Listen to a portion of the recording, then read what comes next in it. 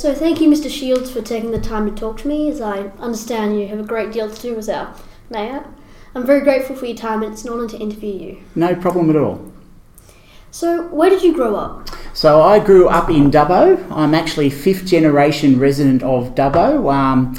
In fact, I've got a bit of a family history here in Dubbo where my grandfather was one of the last wardens at the old Dubbo jail. So both mum and dad, their families were very large families as well, and I've stayed. But out of my mum and dad's 3 boys, I'm the only one that stayed in Dubbo, and I'm the youngest of 3 boys.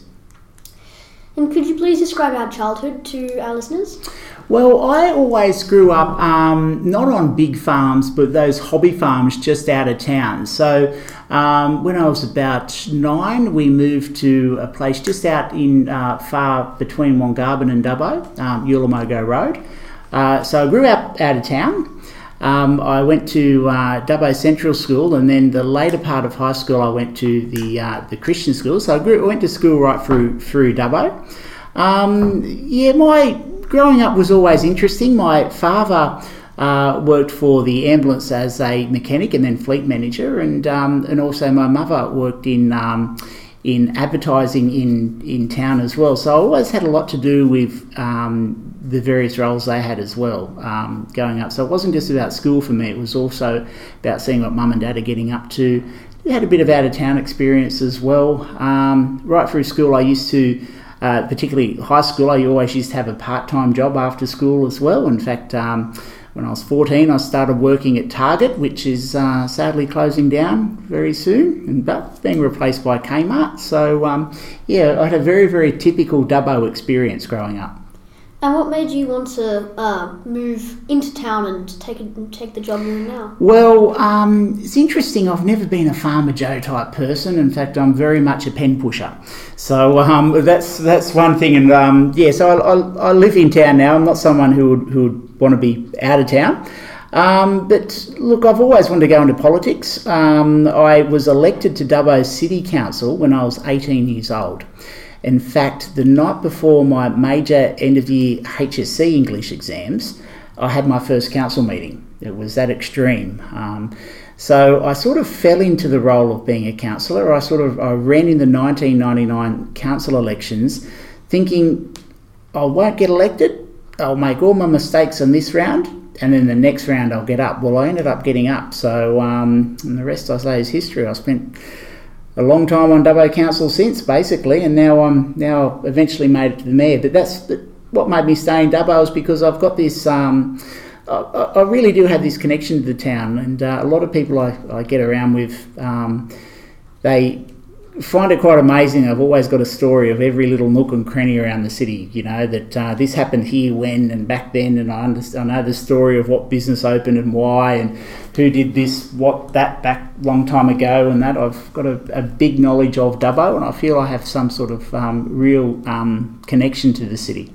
Yeah, that sounds really similar to Stephen Lawrence's and Troy Grant's story. You run for an election, maybe not, but then they got in, and that's how it kicked off. And did you know what you wanted your career to be? Did you know you wanted to be a councillor? I always wanted to go into politics, and I'm sort of in there now. So as a very, very young boy, of about 10 years old actually, I started really following politics and wanting to go there. That's always been my ambition. Sort of them at the moment with being the mayor. But that's the rest, I say, is history from there. But look, even as a teenager and that, I'd attend Liberal Party meetings and things like that. I'd always be out on election day handing out how to vote cards. I'd know different politicians and things. And, it's that's always been my career ambition, is always politics. And so you're talking about handing out election how to vote cards, Yep.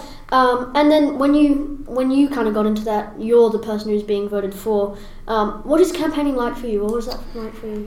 Hectic. It's an emotional roller coaster ride, because in a political situation, you can never make everyone happy. So you're always going to have people who are very, very upset with you. And what makes it even worse in politics is that the people who are happy with you are not as vocal as the people who are unhappy. So if it's if you take a stand on an issue and it's 50% of the community are for it and 50% against it, it's always going to be the people who are against it. And to be frank, sometimes when you're in the middle of a great political argument or a political fight, it does really get you down sometimes when you're just getting smashed and criticised all the time. You've really got to show a sense of discipline not to take things too personally and know that it's politics. You just got to keep on keeping on.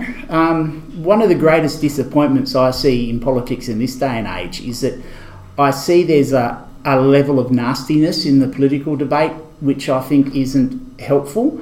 I'd like to see Australia or the Western world in general move to a way where we can where we debate policy as opposed to necessarily getting nasty about it. And I just see it happening all across both Australia, in the US, and that people are getting nasty in their debates, and even on a local level. We got to start being more friendly to each other and agreeing to disagree. Yeah. And do you think this is exacerbated as such by social media? And yeah, social media, it really is a double-edged sword. On one hand, it is fantastic from a mayor point of view. I can just type something straight away into my phone and thousands of people see it very, very quickly. It's great that way. But on the flip side, as they call it this day and age, fake news. That gets out there well and truly, and that is something we have to deal with. There's no point a politician hiding from social media and not engaging on social media, because that is the way, not of the future, it's the way of now. That is where I dare say a majority of people are now getting their information from, digitally, especially from social media. So you've got to engage. But in the old days, a newspaper, if someone was writing a letter to the editor or ringing a talkback radio line, at least there was an announcer there or an editor there that would filter out nonsense. Now everyone's got a voice. Now that is ultra democracy, but it also brings the rise of fake news. So it's good and it's bad all in one. And just changing tack a little bit, what do you think is the importance of local governments to local communities outside of urban areas? I personally think local government is, after the federal government, very, very important. I'd like to see local government, if anything, given a bit of expanded role in this country. I'm one of those people who don't believe that we should even have state government. I think local communities are so different they're almost different nations in a way. You can talk to someone from even on the coast of New South Wales and they're so different. They've got a different aspirations, almost different personalities and that. So it's very important that local communities have a say in the direction of where their local community is heading. A good example of where a local community needs to have a say on where our community is heading is one of the campaigns we're embarking on right this very minute. And that is, we're trying to get a drug and alcohol rehabilitation centre in Dubbo. Now, let's call it exactly for what it is, warts and all. Dubbo has a bit of a problem with a drug and alcohol addiction. There are certain sections of our community that really do struggle on that sense. So we really need that here. So we need local government to make that decision for us to chase that facility. But there's probably other parts in the state who maybe not as hectic when it comes to drug and alcohol, so they don't necessarily need that. So it's good to have local representation and local government who can actually make a decision based on what's needed in that particular area. Does that mean you need a more collaboration and working together on the local level to get that kind of... Well, talking collaboration, it's always important that all levels of government talk to each other. Sometimes you're going to be in fisticuffs, you're going to be fighting and brawling with other levels of government. Sometimes you're going to be in furious agreement with another level of government. Sometimes you're going to have to, particularly from local government, you have to play the suck-up role and beg and plead for every last bit of money you could get from the feds or state to give you. So there's all sorts of... But the most important thing is to have communication lines open between all levels, because each level of government, federal, state and local, we all need each other. There's none, it's not just a one-way street. And right now, do you think there's an issue with local and state and federal government talking to each other throughout? It goes back to what I said earlier. I think to a degree first and foremost, I think within Dubbo we're going quite well within our area, our federal and our state and local governments. We're talking, our representatives are all talking well. But I do detect, as I said earlier, there's a level of nastiness which I haven't which I think is new to our country and to Western democracies, really, where there's so much bitterness and nastiness between various political factions and parties and all that, and so much personality-driven politics, which I think it is very, very counterproductive. It just, taking on people based on personality, or it doesn't achieve the common good of making our society better. And I think that's a problem on a greater scale. But in a Dubbo point of view, our representatives from the federal and state and local, we're always talking. Sometimes arguing, sometimes agreeing. And can you tell us another challenging and fond moment from your career in politics? Well, elections are always challenging. The biggest challenge I've had in my career when I first became mayor, actually, because I didn't have and I still don't have a path set from previous mayors, because the previous mayors of Dubbo were mayors of Dubbo City. I'm the mayor of the Dubbo region. So that means I've not just got Dubbo City, but we merge with Wellington next door. So I've got the task, the biggest challenge is to merge two organisations, two councils together, Wellington and Dubbo, into one. Try and make sure both sides are happy. Try and stop a lot of perception in Wellington that Dubbo's stealing all its money, and vice versa, that Wellington's stealing all Dubbo's money and we're not getting as much. It is a real challenge putting two big organisations together. So on one hand, that's my biggest challenge, but on the other hand, it's also my biggest accomplishment in politics as well, because I have been a councillor for a very, very long time. I think I'm doing a fairly good job of putting the two together. At the start of the amalgamation of the merger between Dubbo and Wellington, there was definitely a lot of people, particularly in Wellington, who were against the merger, and I see that's largely turned around now, because you just got to constantly work at it and chip away. So it's my biggest challenge and also biggest achievement, all in one. And speaking of getting elected to mayor, how did it feel when you got mayor? To be perfectly honest, finally, because I tried so hard for so long to get there, and I finally got it in the end. A lot of people have asked me the question: is it exactly what you thought it was? Yeah, it is, because I've worked with 4 other mayors before in the past, and I know mayors from all over the state. I knew exactly what the workload would be. I knew but look, it's a bit of relief to a degree that I finally got there, because I tried so many times. But I'm here now, and to the shock of a lot of people around Dubbo, the sky didn't fall in when I became mayor. And the council is actually, since the merger, it's starting to take shape, and Dubbo is starting to grow as well. I'm very, very proud of a lot of the initiatives that this council has been able to do that previous councils just didn't do. That's basically it for that one. Yeah. You've been doing the opposite of the sky falling in, but so what do you think is the biggest contribution that you've been able to make to the Dubbo region? I think that the biggest contribution I've been able to make so far is I've been able to give a level of stability, knowing that I live and breathe local government. I've been on the board of the Local Government Association since 2006. I'm the longest member of that association's board, and I've been a councillor for over 20 years. So when the time come to merge two organisations, and effectively chaos of the merger of, inevitably some staff members didn't get a job and some did and all that, so it's going to be chaos during a merger process. I think the biggest contribution I had to make, and I have made so far, was keeping a steady ship and understanding how local government works on a greater scale of the entire state, and making it as seamless as possible. There are other councils during the mergers in 2016 across the state where it has been absolute bedlam. It has been a real challenge to them, and we've been able to, and I've been able to sort of steer the ship in such a direction where, we've had problems, but using a bit of experience to know exactly how to make sure things are going. The other great achievement is also been the fact that I have a council down at the moment, a bunch of councillors who are harmonious.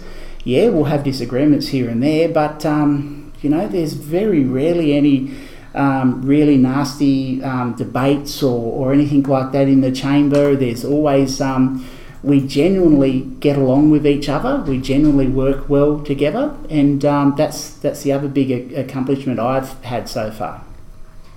And so, what are some of your plans for the future for the Dubbo region? Okay, so the biggest thing I'm focused on at the moment is knowing that Australia is going into a recession, could be quite a deep recession. My biggest focus at the moment is making sure that Dubbo is insulated as much as possible. We don't get hit as hard as the rest of the country. So there are certain things that I'm trying to do to make sure that money stays in Dubbo, like we've introduced a new local purchasing policy. So council, for example, the council staff, they're now under a direct order effectively. They must buy things locally now. There's none of this going out of town or anything like that. So they have to use local shops and businesses now to buy things. That's one thing we're working on. Other things is economic promotion and development, trying to get new businesses here, promoting it.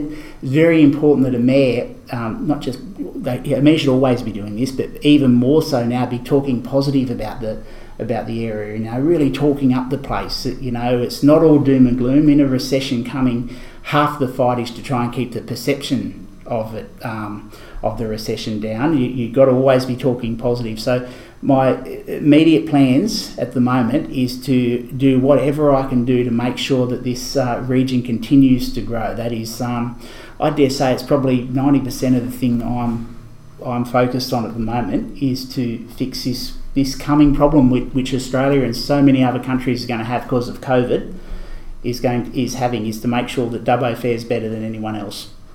And so with COVID-19, the tourism industry has been obviously impacted. Yep. How do you plan to keep the tourism industry stable? Well, it's interesting. So there's a bit of a mixed bag with our tourism industry here.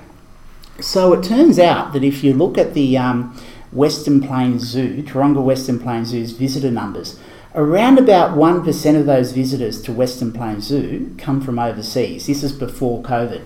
So cutting off our international visitors to the whole country doesn't actually necessarily affect Dubbo that much. But people in Sydney and all over New South Wales and the rest of the country, they can't go overseas for holidays. So they're looking at places like Dubbo to do their holidays.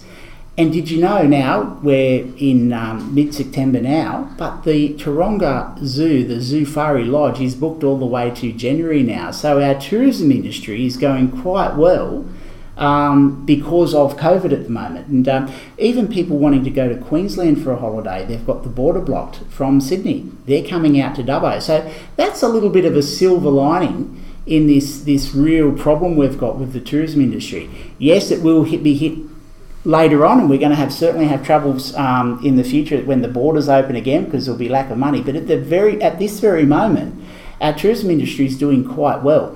But that doesn't mean we shouldn't be out there promoting it and promoting our retailers as well. Yeah, definitely. And what are some of the biggest challenges facing Dubbo today? I mean, obviously besides the pandemic, and how do you plan to fix them? Well, our biggest problems in Dubbo, the first initial problem is the economy going is in trouble. I touched before on our drug and alcohol problem, because I'm a believer that, as the Deputy Mayor says all the time, you can't just arrest your way through the drugs problem in Dubbo. We've got to make sure that we make good social investment to make sure that people are off these terrible illegal drugs that just wreck people's lives, which causes crime. That's our next big thing that we need to sort out. Another thing is we need to effectively be able to sell ourselves to other levels of government that regional New South Wales in particular, and in a place like Dubbo, we have so much to offer. That is a huge struggle for us to convince the decision makers on other levels of government to invest in Dubbo, to understand that so many things could be done out here, and and practically too. And it's not just a matter of you have to spend more to do things out in Dubbo. No, in a lot of cases, it's cheaper to do things in Dubbo, and we need to convince other levels of government that that regional New South Wales should be invested in, should be looked after, because it's in their interest as well. And that is our big challenge, has always been to put our hand out for our fair share when it comes to when the state and federal governments divvy out their money on who gets what. And finally, could you tell our listeners one piece of wisdom that you wish you had at my age? Oh, only one? Only one? The best. Okay. Realistically, the best thing is work out what sort of person you are and chase it.